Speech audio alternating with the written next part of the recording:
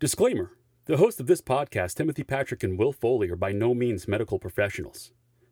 However, having lived experience with mental illness themselves, they have gained useful perspectives on common mental health issues that some of us struggle to overcome on a daily basis. By sharing their stories, they hope to create connection. By creating connection, they hope to help you find your purpose. And through purpose, we can all begin to build the foundation for positive mental health. This is Above Ground Podcast.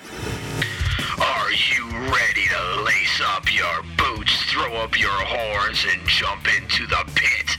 Then let's stomp the stigmas of mental illness. It's time for Above Ground Podcast. Now, Will Foley and Timothy Patrick. What is up, everyone? It's time for another Above Ground Podcast episode. That's right. You're talking Wednesday, February 10th, 2021. I think I'm going to start introducing the dates every time I do these just to make sure you know where you're at. Because sometimes when we're in the throes of anxiety, we can forget just the most basic of things. We're going to talk about anxiety today on today's episode because we are joined by the Anxiety MD, Dr. Russell Kennedy is our guest this week, and it was an awesome experience to speak with him, and I know you're going to gain some great insight and benefit out of this episode. Another benefit of this awesome podcast is the fact that we have some cool people that we know, like young Dan and Natalie of Close Knit Company out of Naples, Florida. That's right. Close Knit Company is an awesome screen printing company that started here humbly in 2016 here in upstate New York, man. But they got out of this snowy land and they went to where their dreams were in Naples, Florida. Young Dan creates some awesome screen printed tees. Natalie takes some great pictures, and together, man, they're a force to be reckoned with, and we are happy to have them as teammates here at Above Ground Podcast because they are the official screen printing company for our gear. We have a t-shirt and a hoodie available at closeknitcompany.com, and you can find that. And if you buy a t-shirt, it all helps us keep this show going, man. That's what it's all about.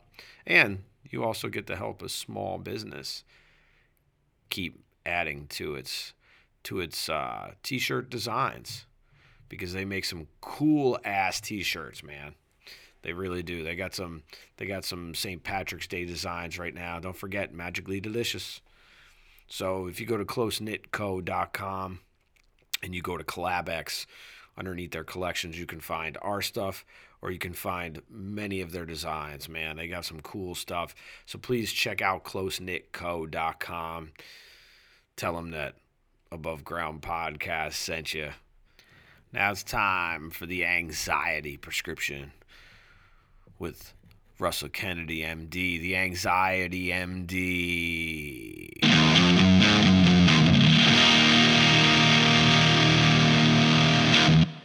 What is up, everyone? Welcome to yet another Above Ground Podcast. Above Ground Podcast because you can't serve below. Are you down with TPP? Yeah, you know me. Timmy, come on, man. You're letting me down, dude. All right, hold on. Let me try that again. Yeah, you know me. What's up, better. Timmy? How we doing this week, brother? We're doing, man. We're doing. Yeah. One day at a time. Dude, that's all you can do. That's all you can do. That's all the world should ask of you is one day at a time, man. Shit. Maybe sometimes 1 hour at a time might be a better scope and view. So we are on Zoom again, which means we have another above ground conversation going on. And tonight we are joined by, not only are we joined by a medical doctor, he is a neuroscientist. He's an author. He is a stand-up comedian, which is pretty fucking cool. And he's also a yoga meditation teacher, and I got to say, an all-around Renaissance man. Dr. Russ Kennedy, thank you so much for being here, man. I do my best. Thank you. Dr. Russ is known as the Anxiety MD. He wrote a book that came out in 2020 called The Anxiety Prescription. And it's so awesome to have you here. So tell us about your work. I love the idea that helping people recover from anxiety is your life's work. And the people that can, and there's no better guides than the ones who have been in the maze themselves and show the way out. Because that's why we started Above Ground Podcast, was because we've had our own experiences and we wanted to help people, man. So Dr. Russ, it's a pleasure. Well, thanks for having me, guys. I saw some of your work and I saw that you have a sense of humor. So it's like, I got to work with these guys.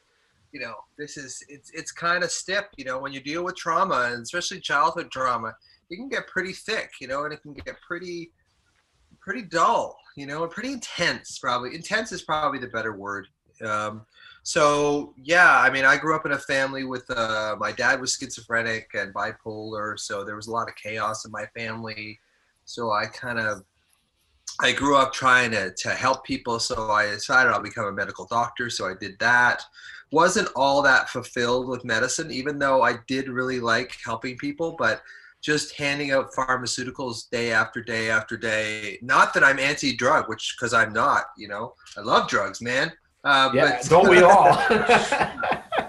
But it's just, you know, just the whole symptom relief kind of thing. And it doesn't really do anything for the underlying cause. And in fact, it almost makes it worse in a way. So I don't want anyone to suffer like I did with anxiety, because I went through, you know, 30 years of it, waking up with it every day.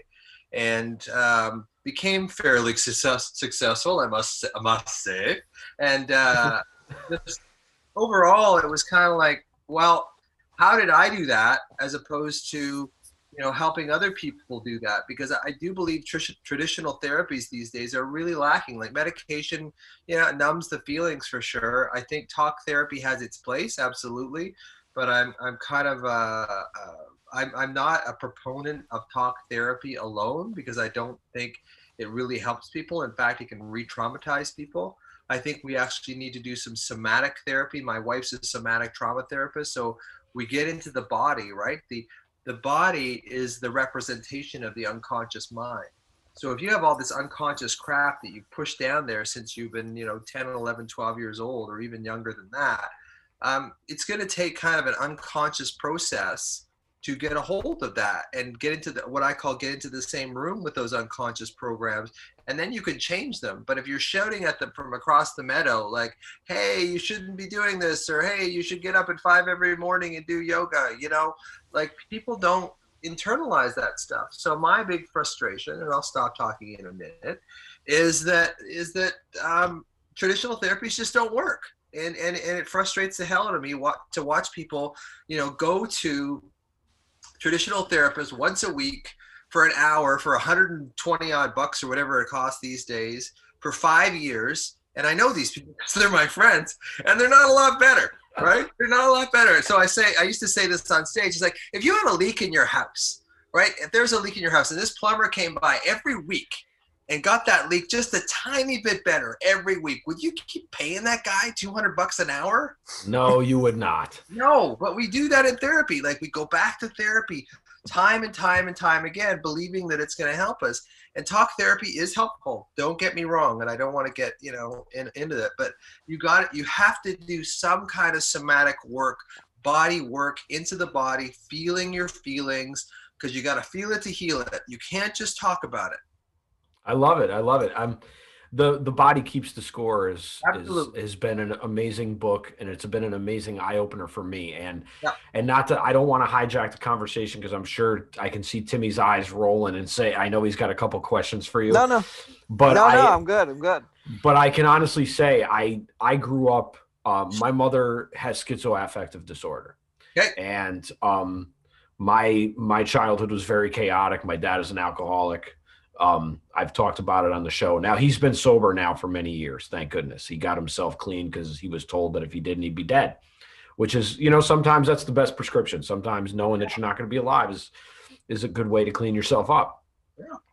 But I'm really interested to know how you came to know that it was in the body, because we've talked about anxiety attacks and panic attacks on the show before. And I've actually been seen in the ER several times thinking I was having a heart attack when it was really just a panic attack. Right. So I'm wondering where you came, how did you come to this rationalization? Was it just many times of feeling it in your own body, or was it through your yoga training, or was this something that you just kind of pieced together as you learned more, you became more in tune to your own body? Well, I think back in 2013, 2014, I had left medicine. I felt like my life was kind of over in a way. I was desperate. So a friend of mine who's a specialist in plant medicine said, well, why don't you try some LSD? Because, you're suicidal, you got nothing to lose. So I did. So on this LSD trip showed me that my anxiety wasn't in my head at all. It was actually in my body. It's in my solar plexus. It's a pressure, it's a pain, it's about the size of a fist. It pushes up against my heart, and it's hot. It feels prickly. So I didn't get all this in one kind of download, although as I was coming out of the LSD, I saw all this really clearly. But over the course of, kind of weeks to months after that, I kind of pieced it together, because what I was doing was I was trying to find the solution in my head all the time, when actually the solution was in my body. And here's where it gets really weird. I was also told that alarm that's in my body that pushes up against my heart is my wounded inner child, is the part of me that experienced that chaos and just stuffed it down. So I had to connect with that alarm, because when I connected that alarm, I was actually connecting with the younger, wounded, scared, and abandoned part of myself. And once I started doing that, I started making some traction. Hey, this actually is working. I'm actually feeling quite a bit better. Although, caveat to that, sometimes as you're getting better, you get worse, because the ego doesn't want you to change. So the ego keeps you overprotected and keeps you hypervigilant with stuff. So when you stop being hypervigilant, the ego goes nuts, because it thinks it's protecting you by giving you all these worries and making you kind of think all the time way too fast and way too much ahead of yourself. So the thinking was like a gradual kind of process. So to get back to your original question, I didn't see it as a neuroscientist or a medical doctor or anything like that. I saw it on LSD, and I saw that's where it was. And at that moment, I knew something was different. But about a year and a half later, I went to a conference with Dr. Gordon Neufeld, who's a developmental psychologist. And he said this to me. He said, all anxiety is separation anxiety. And then everything kind of just, it all fit together. So it was like all anxiety is separation anxiety, but it's separation from yourself. Like it really is a separation from yourself. So what happened with me is when my dad would go a little crazy, and by a little crazy, I mean a lot crazy, and wind up psychiatric intensive care and all that kind of stuff, I would have to protect myself from that. And that on some level, when I was even younger, because he, wasn't like he just went crazy when I was older, I knew something was wrong. So when something goes wrong in your household as a child, you don't blame it on the parents, because the parents have to take care of you. So, Right. there's a saying that says, if you reject or abandon a child, they don't stop loving the parent, they stop loving themselves. Yep. So that's when I talk about that split. So when you get that split and become a people pleaser or whatever, when a part of you is split when you're younger like that, you can't hold love anymore. That container is cracked. So until you patch that container together to hold love for yourself again, then you start to heal. So all the talk therapy in the world is not going to change that. So that's one of the reasons I wrote the book. It's one of the reasons why my approach to anxiety is very different than I think virtually everyone on the planet right now, although that is changing. People are starting to see my views a little closer. So, we'll see. But it basically came down to LSD. LSD showed me, even with my degrees in medicine and neuroscience and my work in developmental psychology, all that academia didn't really help me. What really helped me was getting into the feeling of my body and seeing it for what it was, which LSD showed me. I have a question for you regarding plant medicine, because I am a cannabis believer. I mean, I support legalization of cannabis, but I also support the medical as a medicine. I also support it. Sure. However, I also know that anything that's good can become a problem. Of course. Also, but what I'm wondering is because I've actually my acupuncturist actually suggested that I get some shrooms and have some psilocybin, and I'm just wondering if do you think that can be something that you can do as on a solo journey, or do you think that you need to seek out? I mean, again, you're in Canada, we're in the United States. You know how this works.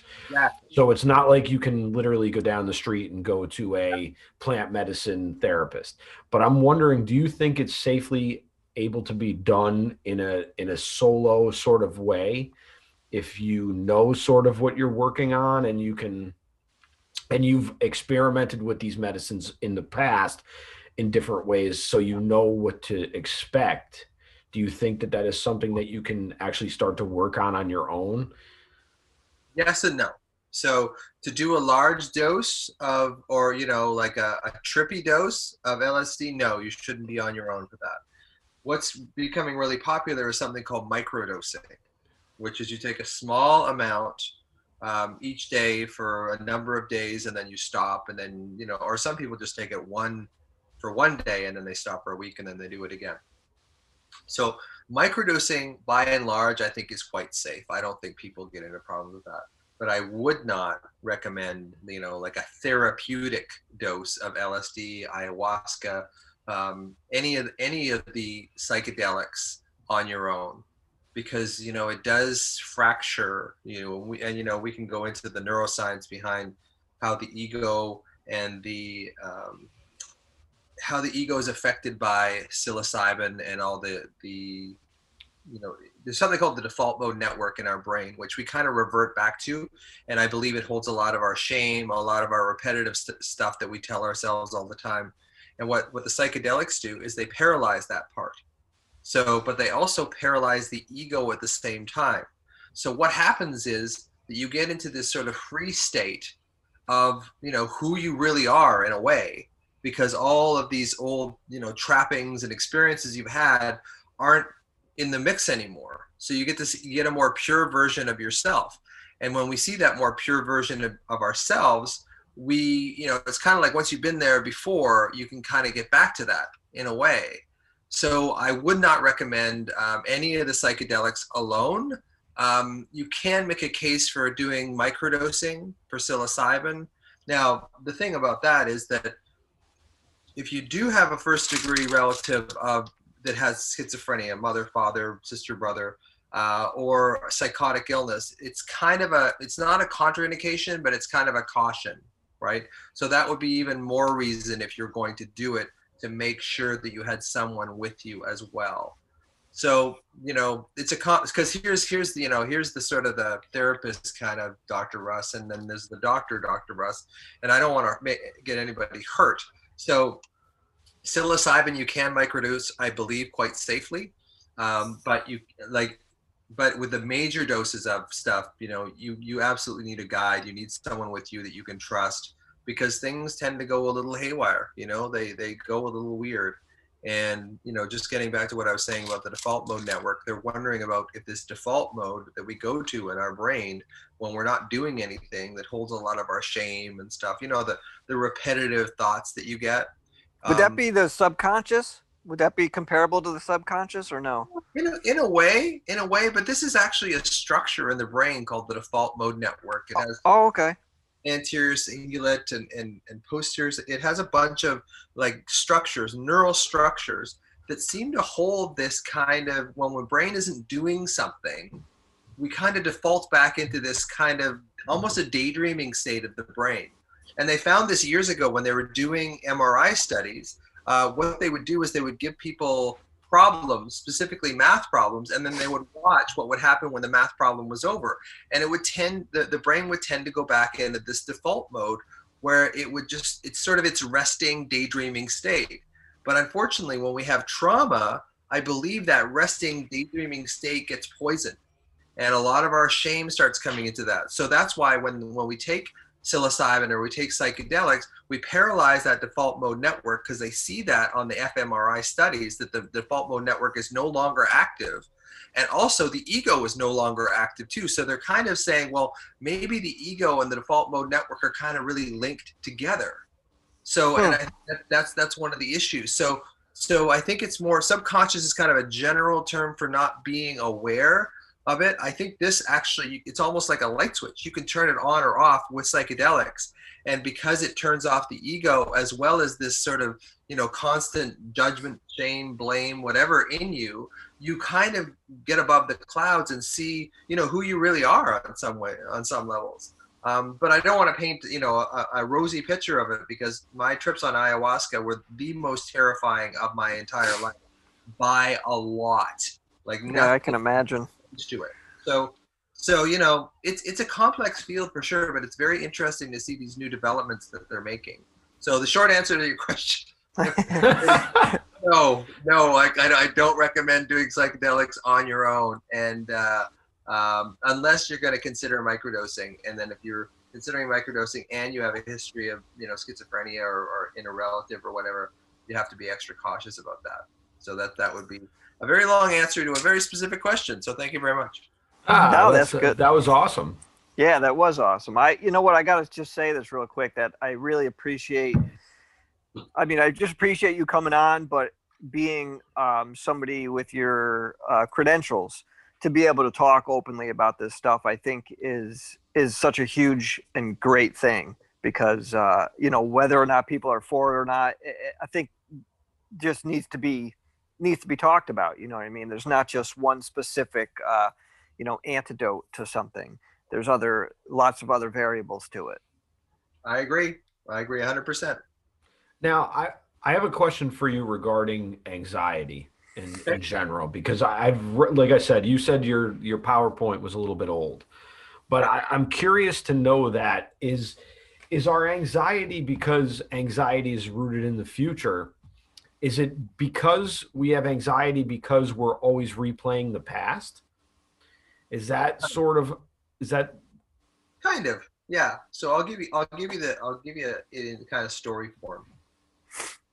Say there's a child 7 years old and their life is going okay, and then all of a sudden their mother dies, right? So they get this trauma that gets imprinted into their system, and they don't know how to deal with it. So what the child does, if the other parent is very attuned to them and attached and connected, they can kind of work through that trauma at the time. But typically what happens with kids, especially these days when the parents are so distracted with other things, is this trauma gets stuffed down into the body. So it's almost like my mind can't handle this, so I'm going to stuff this down somewhere else, and it gets put into the body. And from that point on, it forms this focus of alarm. And I said earlier with me, this is in my solar plexus. It pushes up against my heart. It's about the size of a fist. So that's I don't even like the term anxiety, because I don't think it describes anything. Really, what you're suffering from is alarm. So, and even when people come in and talk to me, when someone says they have generalized anxiety disorder, it's like, well, let's just change the words a little bit. Let's call that generalized alarm disorder, because that's really what you have. Anxiety to me, and I write this in the book, is anxiety to me is painless. Anxiety is just thoughts. It's just anxious, future-based, scary thoughts. And one of the examples I give is, say I have two 15-year-olds in my office. One's a boy, one's a girl. I go into the girl and I say, hey, Jessica, it looks like you might be pregnant. Now, Jessica, probably at 15 years old, being pregnant, will freak out, right? Now, and she'll go into alarm, and then her mind will create a bunch of anxiety. Now, if I go into the other room and I go, hey, Jack, looks like you might be pregnant, he's not going to get anxious or alarmed at all, because he doesn't believe what I've just told him. So if you don't believe the worries, the anxious thoughts are just anxious thoughts. It's up to you. Once you believe them, then they get transferred into your body. Then the whole cycle starts. So I believe we have alarm stored in our body. It creates this negative energy. The mind is a make sense, meaning-making machine. It compulsively reads the body. It reads the alarm. The alarm is uncomfortable, so the mind, to overcome this dissonance, this incongruousness, or this fact that things don't fit together, it goes, well, I feel this horrible feeling in my body. What's the worst thing that could happen to me right now? So then it develops worries. And then when we believe the worries, we go back, it makes more alarm, which of course, yeah. and then we go back into this, what I call, and I talk about this a lot in the book, this alarm anxiety cycle. So a lot of times when people are anxious, they're really alarmed. It's in their body, and they attribute it to their mind. And then a lot of therapists attribute it to their mind. They try and treat the mind, and the problem isn't in the mind. The problem is stuff down in the body. So no wonder talk therapy isn't going to work. Like I'm sort of putting my hand on my chest right now. So if your problem is here, and then I'm putting my hand on my head, and you're trying to address up here in your head, you're not really going to get that far. So it's really understanding the alarm anxiety cycle. I get people, when I deal with them, to not even use the word anxiety unless they're talking only about anxious thoughts. I get them to say, I'm feeling alarmed today.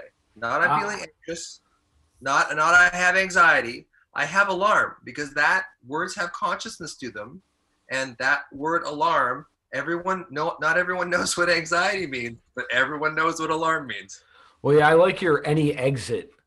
Yeah. Would be a good way to describe anxiety, because people have asked, like, what's your depression like, or what's this like, and you kind of talk about the emotions you feel, and you may even talk about the body mechanisms that you feel. Right.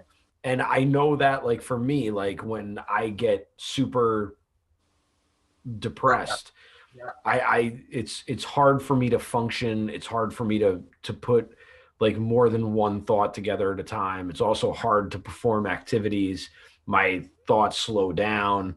My reaction time slows down. Yeah. I have a quick question for you. Go ahead, Tim.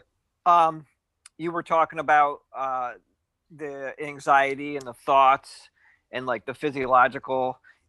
Do you think that the feeling in the body is before the thoughts, or do the thoughts come and then the feeling in the body? I think both. If I had, if you had a gun to my head and you said, which one is it? I would say it's the body first. I would say it's the feeling first, and the thought comes second. No kidding. Yeah. And we're starting to see like studies now where they're looking at, people are sort of sitting around, and then all of a sudden somebody thinks, oh, I want to get a glass of water. And I'm paraphrasing this. I'm probably butchering it. But they will see on functional MRI studies activity 90 seconds before they even had the idea to go get a glass of water. So it's like things happen, and we believe, oh, okay, well, I just had the thought that I need a glass of water. Well, your brain might have processed that 60 to 90 seconds ago, and it's just coming to you now. So I believe the mind is much more of a passive object and sort of a make sense machine and a future predictor, a prediction machine than it is an actual, that it actually houses painful memories. Now, there's no doubt that, if someone has a lot of alarm in their system, their amygdala gets bigger, the hippocampus can get smaller, there's brain changes. But I do think that it starts in this sort of unconscious process where, as a child, we start pushing our trauma down so that we don't have to deal with it all the time. But then it comes up. It comes up later. And then you go to see a medical doctor or whatever. They understand none of this. So you wind up getting a medication. And, and I'm not against medical doctors. I am one. I think that we have a lot of great things that we do for people. But we're not, in general, very good at mental health. We're just in the Western world, like in the United States, and I've heard this said before, and I've said it before on our show. Medicine in America is great for trauma, like gunshots, serious physical injury, but it is not good for dealing with the individual on this different level. I think that's true. But I do think allopathic medicine does get maligned a little too much, because there are good medications out there. There really are. There's some good heart medications. There's some good. There's medications that are good. So it's kind of it's sort of a pat statement. Like if you get in a car accident, yeah, there's nothing better than allopathic medicine. Now, a chronic disease, yes, we're probably not that good at it. But in general, there's a lot of stuff in medicine that is really, really good. There's a lot of stuff that chiropractors do that's really good. There's a lot of stuff that naturopaths do that is really good as well. So it's like this sort of black and white, all or nothing kind of thought process. I really try and avoid that kind of stuff because, there's really good parts about allopathic medicine. There's really bad parts about it too. There's really good parts about, naturopaths, and there's probably some bad parts about them as well. So I try and as you can tell, I try and draw from as many different resources as I can and try to come up with something that makes sense to me. That's awesome. Makes me feel kind of good because I do the same thing. A lot of people, I think it's an easy explanation because I think we are looking for ways. We are frustrated with medical doctors. There's no two ways about it. We are symptom relief people. And then they say, on Facebook, they'll say, why don't doctors recommend, vitamins and all these healthy supplements? Because you won't fucking take them. That's why. We don't waste our time, like we know, you got to lose weight. If I tell you got to lose weight as a doctor, it's like, yeah, it may hold a little. I used to put it on prescription pads sometimes, actually. Take a vacation was one of the prescriptions I used to write to people. Take a vacation, and I would give them, because whatever's written on a prescription is, of course, God at that point too. So, I'm not into doctor bashing. I know there's a lot of stuff wrong with just symptom management, but the other thing too is that patients want to feel better. They do want to feel better, and they don't want to do, a 6-week, cut out dairy, cut out gluten, cut out sugar. They don't want to do that. If you say, okay, well, I'll give you this pill that you could take every day and your stomach pain would go away and you don't have to do all this other stuff, they would do it. One of my favorite stories is one of the guys I used to tour with as a comedian. He used to smoke. And what smoking does is it relaxes the stomach, the top part of the stomach, so the acid starts to wash up into the esophagus. So I prescribed him this thing called Nexium, which is basically a strong acid blocker for your stomach.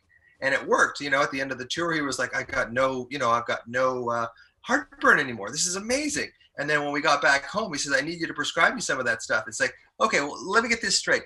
So you want me to give you a drug so you can keep smoking? That sounds right. You summed up humans in one sentence right there. Well, they want what they want when they want it. So people bash doctors, but we're kind of in a way just giving you what you're demanding, which is immediate symptom relief. Right? So we have to look at the big picture of, and doctors want to help. Like that's the thing. They want to help. So sometimes in giving an antidepressant, we think we're helping. And in some cases we are. But it is one of those things where we are trained in a pharmaceutical model, and don't go to the hardware store looking for peanut butter because you're not going to find it there.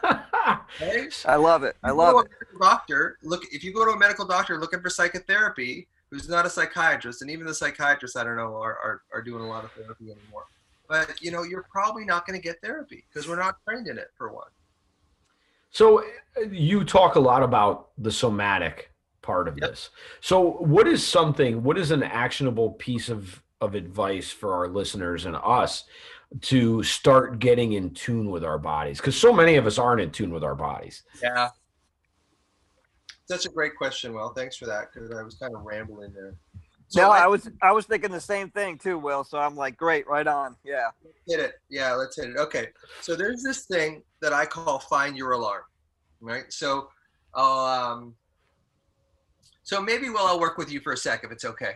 Yeah, absolutely, man. Okay. So get comfortable in your chair. Now take a breath. Let it go. Now tell me a trauma from your childhood. Don't pick like the freaking worst trauma of your life, but a traumatic event that bothers you. The traumatic event that bothers me. I mean, look, being picked up at my babysitter's by my dad, telling me that my mother just had a nervous breakdown and that I'm leaving. Okay, well, that's a big trauma, but it is a huge trauma, but it's something that has plagued me my whole life. Okay, so close your eyes for a second. Now scan your body from like your chin to your pubic bone, and think of like bring that situation back to mind. Like, did you get into a car? Did he tell you, in front of the school? Like, what happened? Knocked on the door. I was actually in my underwear with a bunch of other kids, like jumping on a bed, like, and then we literally went to where I lived, and I was told to just get some clothes and not to take anything else, and that we were going to my grandparents. Okay. So right now, is there a place in your chest or your belly or your throat where you feel that more intense than somewhere else? I would say somewhere between my Adam's apple and like around my like upper chest, like my breast up around here. So maybe like just slightly above my sternum, like in here somewhere. Now, would you say that it had a temperature? Does it feel like hot or cold? It actually feels quite warm. Okay. Not, I wouldn't say burning hot, but Okay. as we talk about it though, like I feel like the warmth, like it feels hot. And would you say that it's kind of this sort of diffuse kind of thing, or would you say it's kind of like a fist, like a ball of energy, or is it more just kind of diffuse? It's a little bit more diffused. I don't feel the knot, but I feel it sort of like radiating like in through here. And this is going to weird you out because no other doctor will ask you this. Is there like a color to it? There may not be. I don't when I close my eyes, I don't see a color. Yeah, that's fine. And would you say that does it push up into your throat, or does it radiate anywhere? It slightly pushes into my throat, but it kind of radiates into my like shoulder. Okay. And is it worse on one side than the other? Does it feel like it pushes more towards one side than the other? No, it seems to be more centralized in the center than it does to be pushed off to one side or another. Okay. So what I want you to do is put your hand over that area. Just put one of your hands over, yeah, just where that, and then just feel the reassurance of your own touch, your own connection to yourself. Now, in different people, this is going to be in different areas for sure. So if you just feel that warm connection to yourself, just telling yourself, I'm here for you, I've got you. Because I do believe that this is your younger self. I mean, I'm condensing a tremendous amount of material here, but I do believe that's your younger self that's kind of asking you for your attention. I have, and not to cut you off, I have started to go back to my younger self, and like to give you a little backstory. So I was, as a kid, I was always called Billy. Okay. And somewhere in my 20s, I decided to change. My proper name is William, but I decided to go by Will. And it wasn't even my idea to go by Will. It was someone else's idea. But I liked it, and it stuck, and I like it, and I feel comfortable in it. But I always felt that I left Billy behind somewhere. Yeah. And Yeah. Because the next thing I had written down here to ask you was nickname. So you went into that whole thing about Billy. So this is probably Billy right here. Okay. So if you need to connect with him, that's how you do it in your quieter moment. Now, for most people, when they start this process, it feels very disingenuous. It feels very odd. It's like, this doesn't feel right or whatever. But and not to cut you off, but it's funny because as I got my hands here like this, like I feel like all this energy sort of radiating around, like from like my back out to my front, like into this area. Yeah.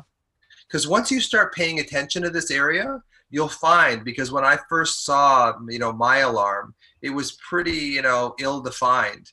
And the more I paid attention to it, the more defined it became. It became kind of like this purple crystalline structure that actually pushes up. So I've given you the short version of it. But so that's what I get people to do, is to find the alarm in their system. And that's probably their younger self. So usually what will happen is this alarm will come up in our system, and then we'll either distract, like we'll distract into shopping or internet or, you know, social media or something. And basically, if this is your younger self asking for your attention, and that's what your alarm is coming up, and that's why you're alarmed, and you go off and do something else, it feels like it got abandoned all over again. So on a daily basis, I get people, and what I recommend for you, Billy, is to connect with Billy 3 or 4 times a day, regardless of how you're feeling. So what a lot of people will do is they'll wait until they get alarmed, and then they'll go, oh, Dr. Kennedy said I should really find my inner child in this particular alarm spot. And that's helpful. But if you do it a number of times a day when you're not alarmed, you'll start building a better connection with that younger part of yourself. And then as that comes out, and as you get a little more connected to yourself, we become less judgmental of ourselves. We abandon ourselves much less. We blame ourselves much less. And probably most importantly, we shame ourselves a lot less. And then once you get to that point, you can start working with this, you know, inner child and bring them along. You know, if there's something that you like to do. And then kind of one of the things I do is, so what did Billy, I'm going to use his name. What did Billy like to do when he was a kid? Ride his bike? Billy loved riding his bike. Billy loved Evel Knievel. Billy loved Kiss. Billy loved, like, what about making models? What's that? No, I was never into making models. No, I'm a musician through and through.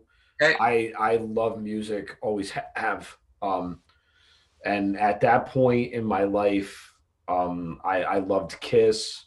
I loved my little wind-up Evel Knievel, like Jump Cycle. I loved Happy Days.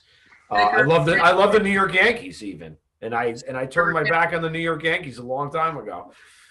Yeah, the old Snake River Canyon. All yes. Right. Oh yeah. Knievel. Viva Knievel with Lauren. What was her name? Not Lauren. Lauren. Yes. Viva Knievel. Yeah. Yes.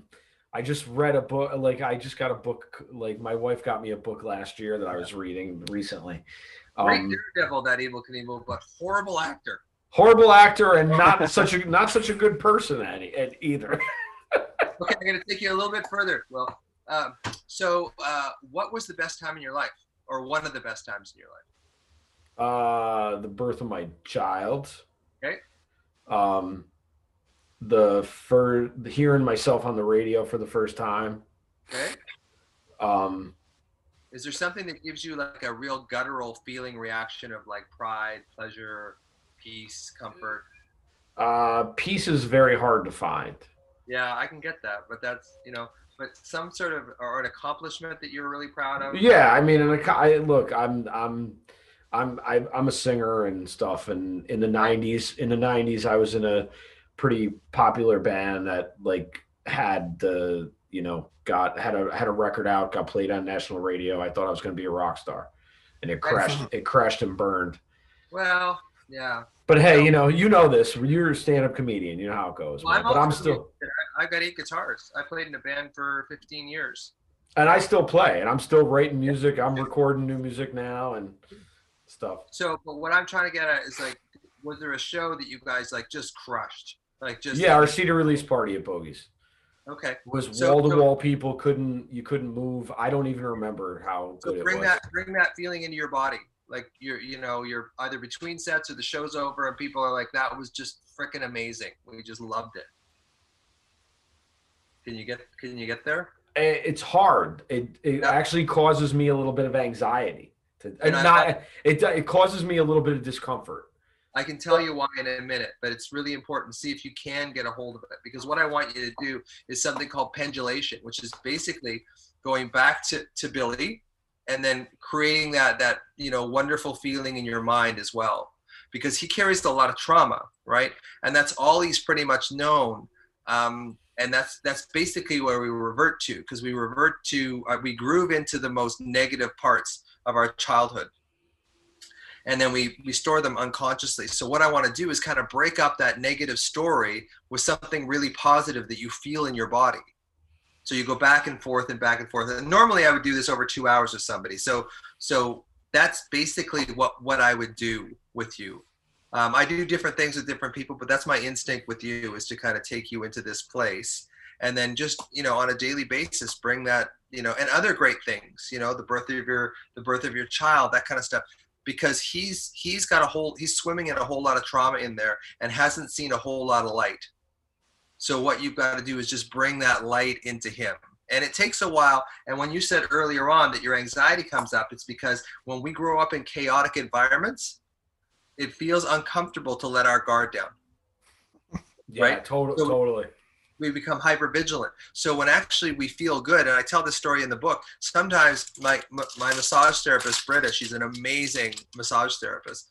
And I'll walk out of there after 90 minutes of massage and I'll have a panic attack because it wasn't safe for me to let down my guard as a child. So when I felt really, really relaxed and really, really like, oh, everything's great, that's when it comes back and smacks you again.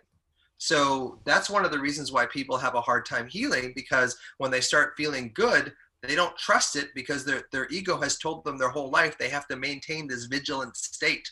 So when I call it, you get worried when you're not worrying. So that's why you said your anxiety comes up when you start thinking of positive things. Probably from your childhood. Probably you were always waiting for the other shoe to drop. You never know what was going to happen next. That kind of thing. So what happens is when we get that is that we don't ever allow ourselves to relax, because that's the time when we were children that we got blindsided.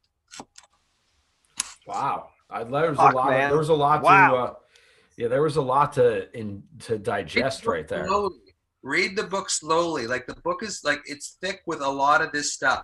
So it's just like, I get people, and some of them, because they haven't had the answer, they've been asking themselves these questions for their whole lives, and I start to answer it in the book. They want to just race through it and find the answers, but it can destabilize you. So you really have to kind of go with the book at a very kind of measured pace. And I get messages every day saying, I've stopped highlighting the book because I'm highlighting more words than I'm not, and it's just defeating the purpose of highlighting it.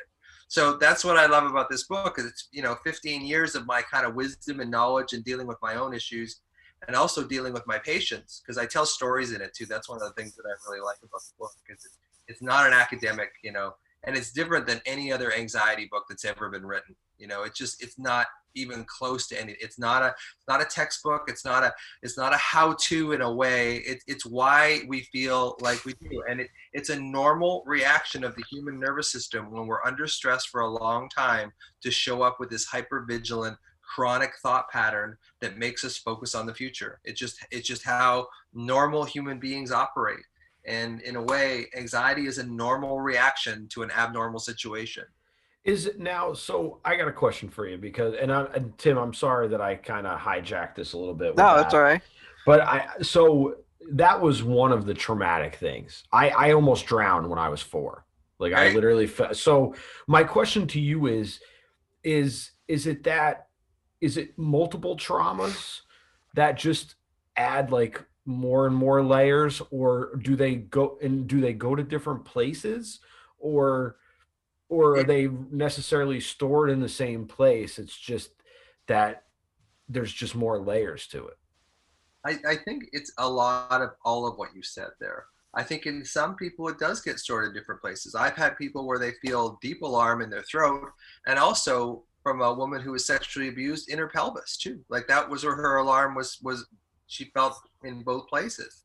So other people, I find that I'll bring them into different traumas of their lives.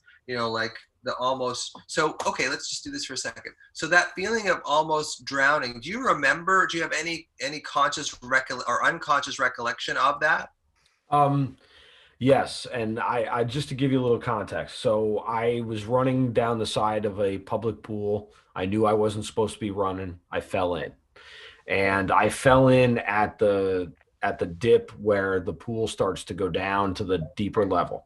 And I can see it still as clear as day, me just going under the water, and me slowly sinking to the bottom. Okay. And I've actually had days where, and I've said this to my wife, and I've experienced this. There's days where I wish I was just let to go down to the bottom of the pool and not, but my mom jumped in and got me out. And, it caused a lot of chaos in my life afterwards. I was never like really allowed to go to people's houses with pools. and all that other stuff. But yeah, so yes, I can feel it, see it, but I love the water. I like to swim. Like, Okay, let's slow down for a second. Well, so you're in the water. You feel like you're sinking to the bottom. Where do you feel that in your body? top of my head. Okay. So is that qualitative or quantitatively different than the feeling in your upper chest? Yeah, it doesn't feel as intense. It just feels like, it almost feels like, and maybe it's my bald head letting out heat, but it just almost feels like the life is kind of leaving the top of my head in a way. Yeah. Not necessarily my life, but just the energy is like leaving out the top of my head. Yeah. I mean, that's seventh chakra kind of stuff, right? So Sure. Crown chakra. Yeah, absolutely. that's what I find with people is I take them through the different traumas. Some people, it'll all get piled into the same place. And that's why I took you through that to find out if you have a different place than your throat. Other people, it will, all of their traumas seem to be, well, I'd say, go back into that situation where you were, near drowning or whatever. And do you feel that in your throat? Oh yeah. It's the same kind of feeling. It's the same kind of thing. So with you, it's different. So the answer is some people seem to sort of have a warehouse in one place and all of it gets stuck in there. And other people have like alarm centers that are in different parts of their body. So yeah, that's kind of thing. And the number of traumas that you have, it makes it harder to process. There's a procedure they use called EMDR, eye movement desensitization and reprocessing, right? Have you heard of it before? Yes, absolutely. Now, most of the data, if you look at most of the data, it seems to be most effective for people that have had a singular trauma. Like if you had a near drowning experience at, say, after you're verbal, so after 7 years old, at 13 or 14, and you had connected parents, that kind of thing, EMDR for a specific trauma seems to help. But for complex PTSD or complex trauma, it doesn't really seem to do a whole lot. Although the EMDR people will probably want to take one of my testicles for that, but it's just joke's on them. You only have one. Exactly. You know. Thinking too. So that's the thing. I think some of these strategies, tapping is another one. That kind of thing. Yes. Oh, absolutely. I do the tapping. Yeah. And I think it does help, and I can tell you why it helps is because basically what it does is prior to tapping, you were in a loop of alarm and anxiety. You were thinking more the anxious thought over and over and over, and it was getting stronger and stronger and stronger. And then what you did was you pulled yourself into sensation by tapping your face, because if you look at the map of the human brain, we have a tremendous amount of real estate in our brain for our hands and our face. So as soon as you touch your hands to your face, like sometimes what I do is I cross my hands across the midline and then I just rub the opposite cheek with now you can't ignore that. That brings you in a sensation. And what that does is all the previous energy, when you were 100% putting energy into those negative thoughts, now only half of that energy is put towards your negative thoughts because your brain has been brought into the sensation and it's been brought into the present moment. So it makes you feel better in the short term. I do think there are probably people who get some benefit from tapping long term, but I'd say they're in the minority. I don't think tapping is one of those things that makes a huge difference for people because you're really not, we have to kind of go into the trauma, and you can't really, you're kind of touching the superficial part of it when you're doing that. And it's kind of a distraction method more than anything else. And there's a whole bunch of other things that I could talk about, but it's probably not all that relevant. So there's these processes that anything that brings you in a sensation, brings you into the moment, will take you out of that kind of future-based, lock of these, this horrible thing's going to happen, this horrible thing's going to happen. As soon as you bring yourself into the present, and that's one of the things that I tell people too, is that if you were looking for practical stuff to show people is this one little question that I ask myself in the middle of the day or the middle of the night, which is, am I safe in this moment? And just, when you wake up and it's 4 a.m. and you're freaking out because you've got, something the next day or the next week or whatever, and you ask yourself, am I safe in this moment? I know that shit's coming down the road. but am I safe right now, lying in my bed? Am I actually safe in this moment? And then showing yourself that you are. And because what a lot of people with trauma and anxiety do is they go from trauma to trauma to trauma. They never actually show themselves consciously or unconsciously that they're safe. So what'll happen is, someone has to give a talk in front of people. So they freak out for the month before they have to have that talk. The talk goes fairly well, actually. And then they have to fly to see their uncle a month later. So what they do then is they go, well, that talk went well. I'm really afraid of flying. So for the next month, they focus on the fear of flying. So they never actually, even though that 2-month period, 99.9% of it was risk-free, or at least, not worth freaking out about, their body kept them in this vigilant state. So when you say to yourself, I know things are stressful right now, but right in this moment, right now, am I safe? And then it shows your unconscious that, oh, you know what? You kind of are. But again, that goes against what I was saying earlier on about, that hypervigilance, because we feel like we have to keep this hypervigilance up. So if we acknowledge that we're safe, then it's like, oh, well, I don't know if I can be safe.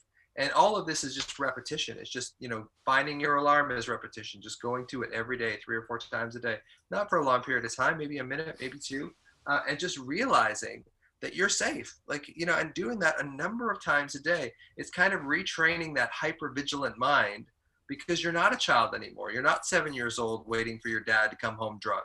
You're not. But part of your amygdala in your brain, because the amygdala has no sense of time, part of your brain gets transported back to 7 years old, and you're waiting for your dad to come home. And that's the mental framework that you have at that particular moment. So A, bring yourself into the moment, and then B, ask yourself, hey, you know what? I'm going to look around right now. I'm going to look at my monitor, look at my lights. Am I safe in this moment? It's like, hell yeah, I'm safe in this moment. So if you're safe in this moment, you're safe, because all we have is the moment. Excellent. I like that. A lot of what you're talking about, really, hits home for me. A lot of the stuff is just pretty spot on as far as the anxiety and your thoughts after it and waiting for the other shoe to drop, or however they say. I should really write a book, You probably should. Yeah, I would think so. I would think that book would probably sell pretty well. I would think so. And maybe you can go on a podcast and talk about it. That'd be pretty cool too. Great idea. Well, let's set that up. we can put a link, I think, maybe on the when the episode comes out. Maybe we can hook up a link somehow to the book. Sure. Yeah. Yeah, we certainly will. Yeah, and if anybody wants to find me, it's basically the Anxiety MD. Some people call it the Anxiety Doctor, which is wrong, because there is another person called the Anxiety Doctor. But it's the Anxiety MD, and my YouTube channel, my Instagram, and all that stuff's there. And right now I'm creating these hypno meditations. So they're they have brainwave entrainment technology. Awesome. Love that. Backed into, I have one I'm working on right now for anxiety in general, and one that I'm working on for panic attacks. And both of those will be done within a week, because I've been working on them now for 2 weeks, and editing is just killing me right now. So I have this little sound booth in my house, and I sit in that frickin' sound booth by myself, and I work on it, and I obsess over it. Even if I hear a little click, it's like, I got to find a way to get that click out of there. And man, it's frustrating me, but I love doing it. I love the little minutia. I love crafting it together. I love thinking about how people are going to benefit from this. And, so yeah, that's awesome. What I'm working on right now. You're making the world a better place, man. I am definitely trying, man. That's all you can do is try. We appreciate it, and that's what we're trying to do. That's why I'm glad we hooked up. Yeah, for sure. By trying, you're doing. That's the way I see it. Well, it's like the yoga thing. There is no try, just do. That's right. It's do or do not. There is no try. Yoda. Yeah. I don't do a yoga impression, but I do a Schwarzenegger impression, though. Let's hear it. Open the door. There's a bomb in there. Awesome. So I got to ask you a question. So as someone who's obviously had a lot of trauma in his life, and obviously being part of the National Speakers Bureau and everything, does a lot of this stuff like when you were doing comedy and stuff, did a lot of this come into your skit, into your bits and stuff, or? You know what? Well, I one of my big disappointments in life was the fact that I did 12 years in comedy, and I was comfortable on stage. I liked it up there, but I never really talked about stuff that was really important to me. You know, I would talk about how smart cars look like children's running shoes, or just stuff that wasn't, that was funny, and the audience would find funny, but it really wasn't stuff that resonated with me. And a lot of that was because I was still practicing as a physician at the time. And so I felt, kind of hamstringed by, I can't really say what I really want to talk about. Not that I wanted to go overly like dirty or controversial or whatever, but I really felt like I was this kind of doctor, upstanding citizen kind of guy. And I had to kind of stick with, kind of like Seinfeld bits. And I love Seinfeld for sure. Me too. I'm a huge Seinfeld fan. Observational humor, but there's something in me that there's frustration in me that I would have loved to have gone out and worked out on stage, but I never had the guts to do it. I had some material that was really funny, and I would do it. I would pick from it, and I would do it.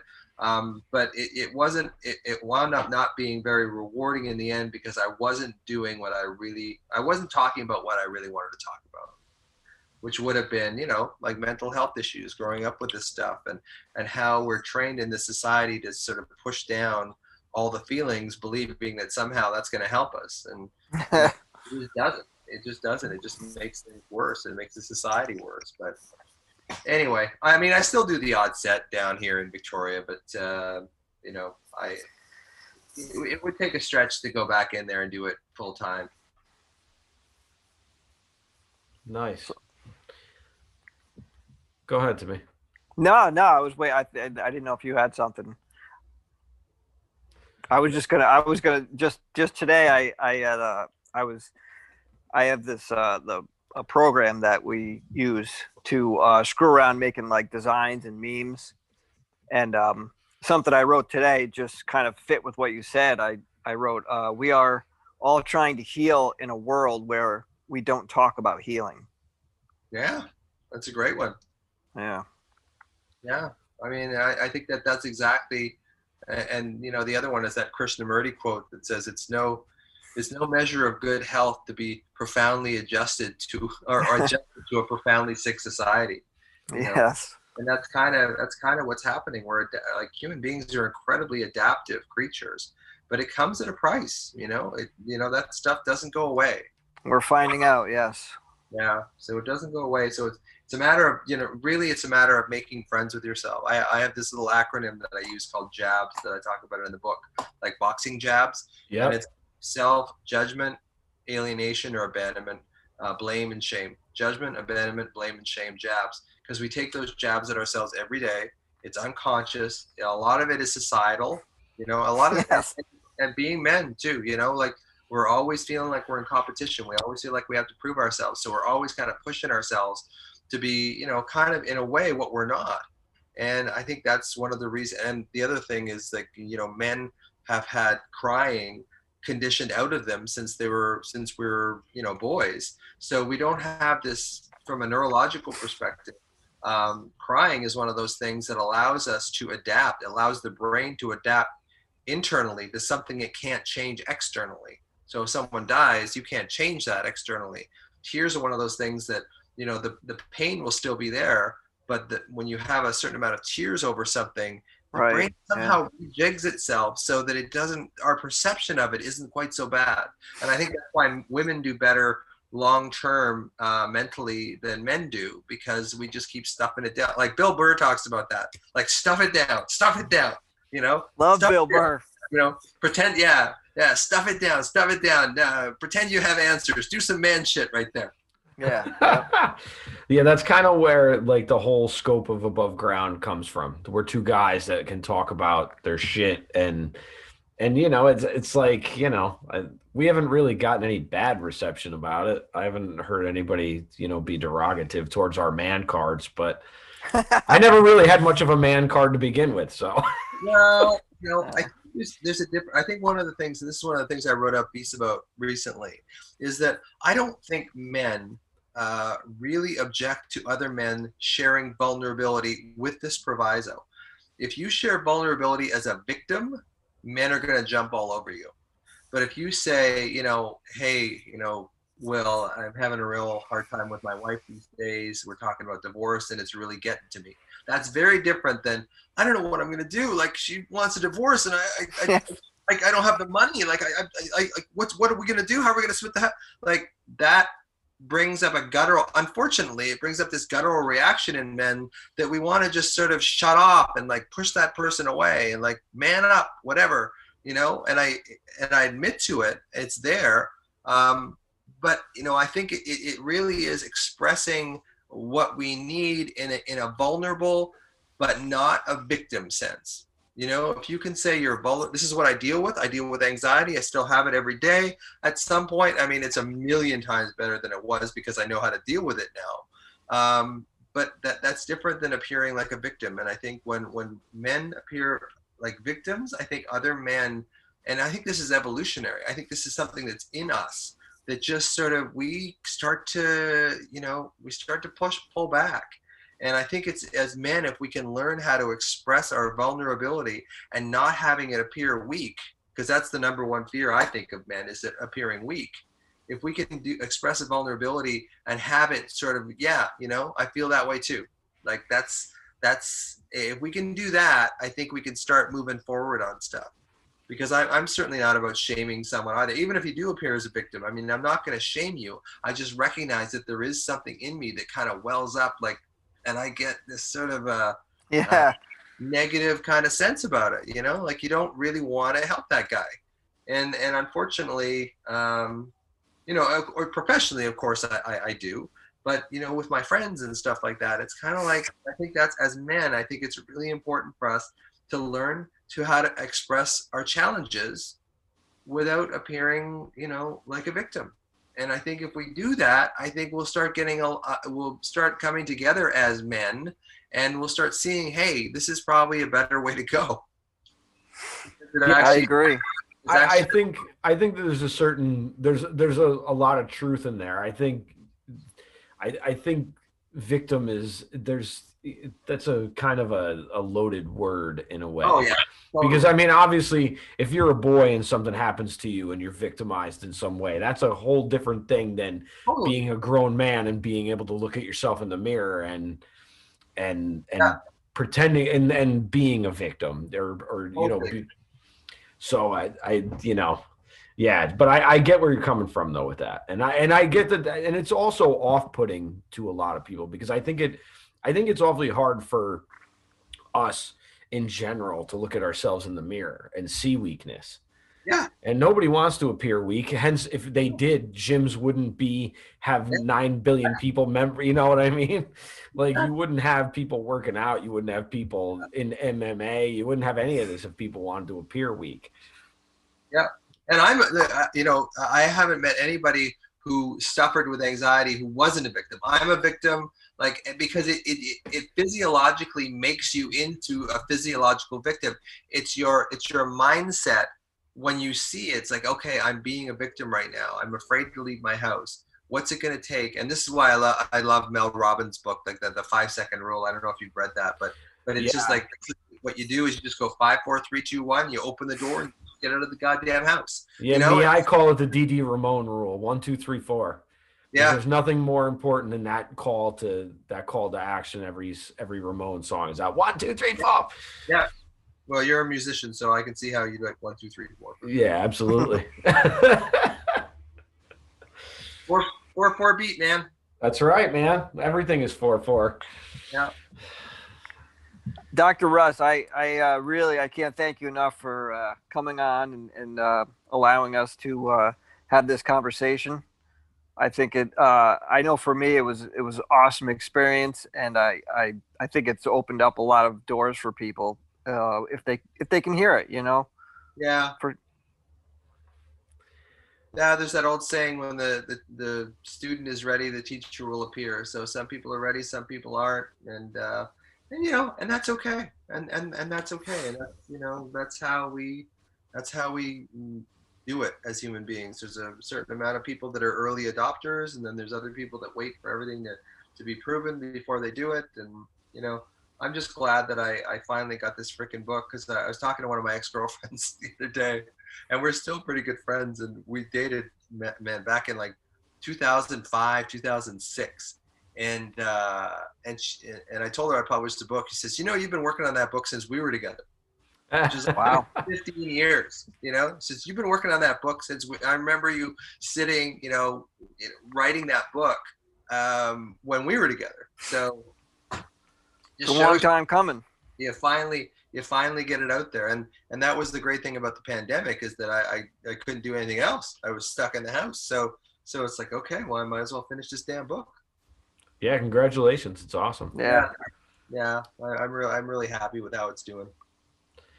And can you get the book off of your website or? Yeah, Amazon is the easiest way to do it right now. It's still pretty early. Like, we're 3 months in. I've got like 20 left. I started with 100. Okay. I have 20 left now. So probably Amazon is probably the best place and the fastest place to get it, and that kind of thing too. Yeah, you just type in Anxiety RX or Russell Kennedy, and you'll find it. You'll find it there. It's pretty easy to find. You can get it in a Kindle version and a paperback version. Yeah, and I'm making the audiobook right now. Actually, Ooh, yeah, we love audiobooks. Okay, yeah. So I'll wait for that then. Yeah. After I finish this, the hypno meditations that I'm doing right now. After I finish editing them, that's the next project. Is I'm starting on the audiobook. So I will be getting that for sure. Awesome. Yeah. Awesome. Timmy, Thanks, you know where we're going. Yeah, we have some last minute questions for you. Okay. We always just kind of like short round out the episode with some questions. Little above ground questionnaire, if you will. Okay. Will, you want to start or do I start? No, you start. I feel like it's been a while, man. I don't know if I'm in a fog or what. But... It's all right, Timmy. Shake it off. All right, shake it off. Do you have a favorite or least favorite word? Because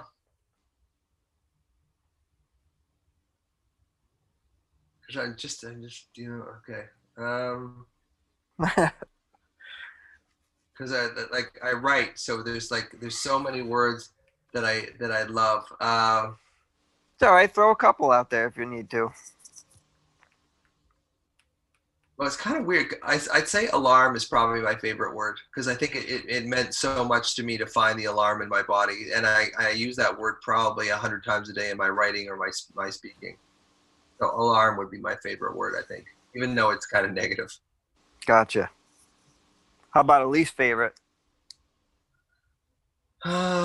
Complacency, which isn't really, I don't know. No, that's a good one. Yeah. But yeah. I would have guessed it was anxiety, but actually, you know what? That's probably it. It probably is my least favorite word. You know, I think you're right, because I really don't think it has a whole lot of consciousness to it. So let me change my answer. I'll change my answer. All right, so I got a lighthearted one for you. Okay. Dog, cat, or other? Dog, for sure. I have two dogs, Buddha and Riley. Buddha is like a Zen master, and Riley's a freaking. So yeah, dog for sure. Nice. Yeah. If there was something that you could do for mental health as a whole without any kind of restraints, what would it be? Or what would you like to see happen with mental health? I would like to see everybody get in touch with the alarm in their body, because that's where things get fixed. There you go, folks. You heard it here. Wow.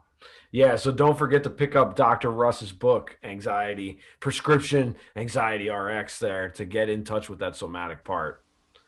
Because absolutely, I will say this, that was eye-opening, you taking me through that exercise. Yeah. And just keep doing it. Well, like, keep finding him in there, you know, because that's the part that has to heal. That's the part that once you solidify that part, everything else starts to just flow from there.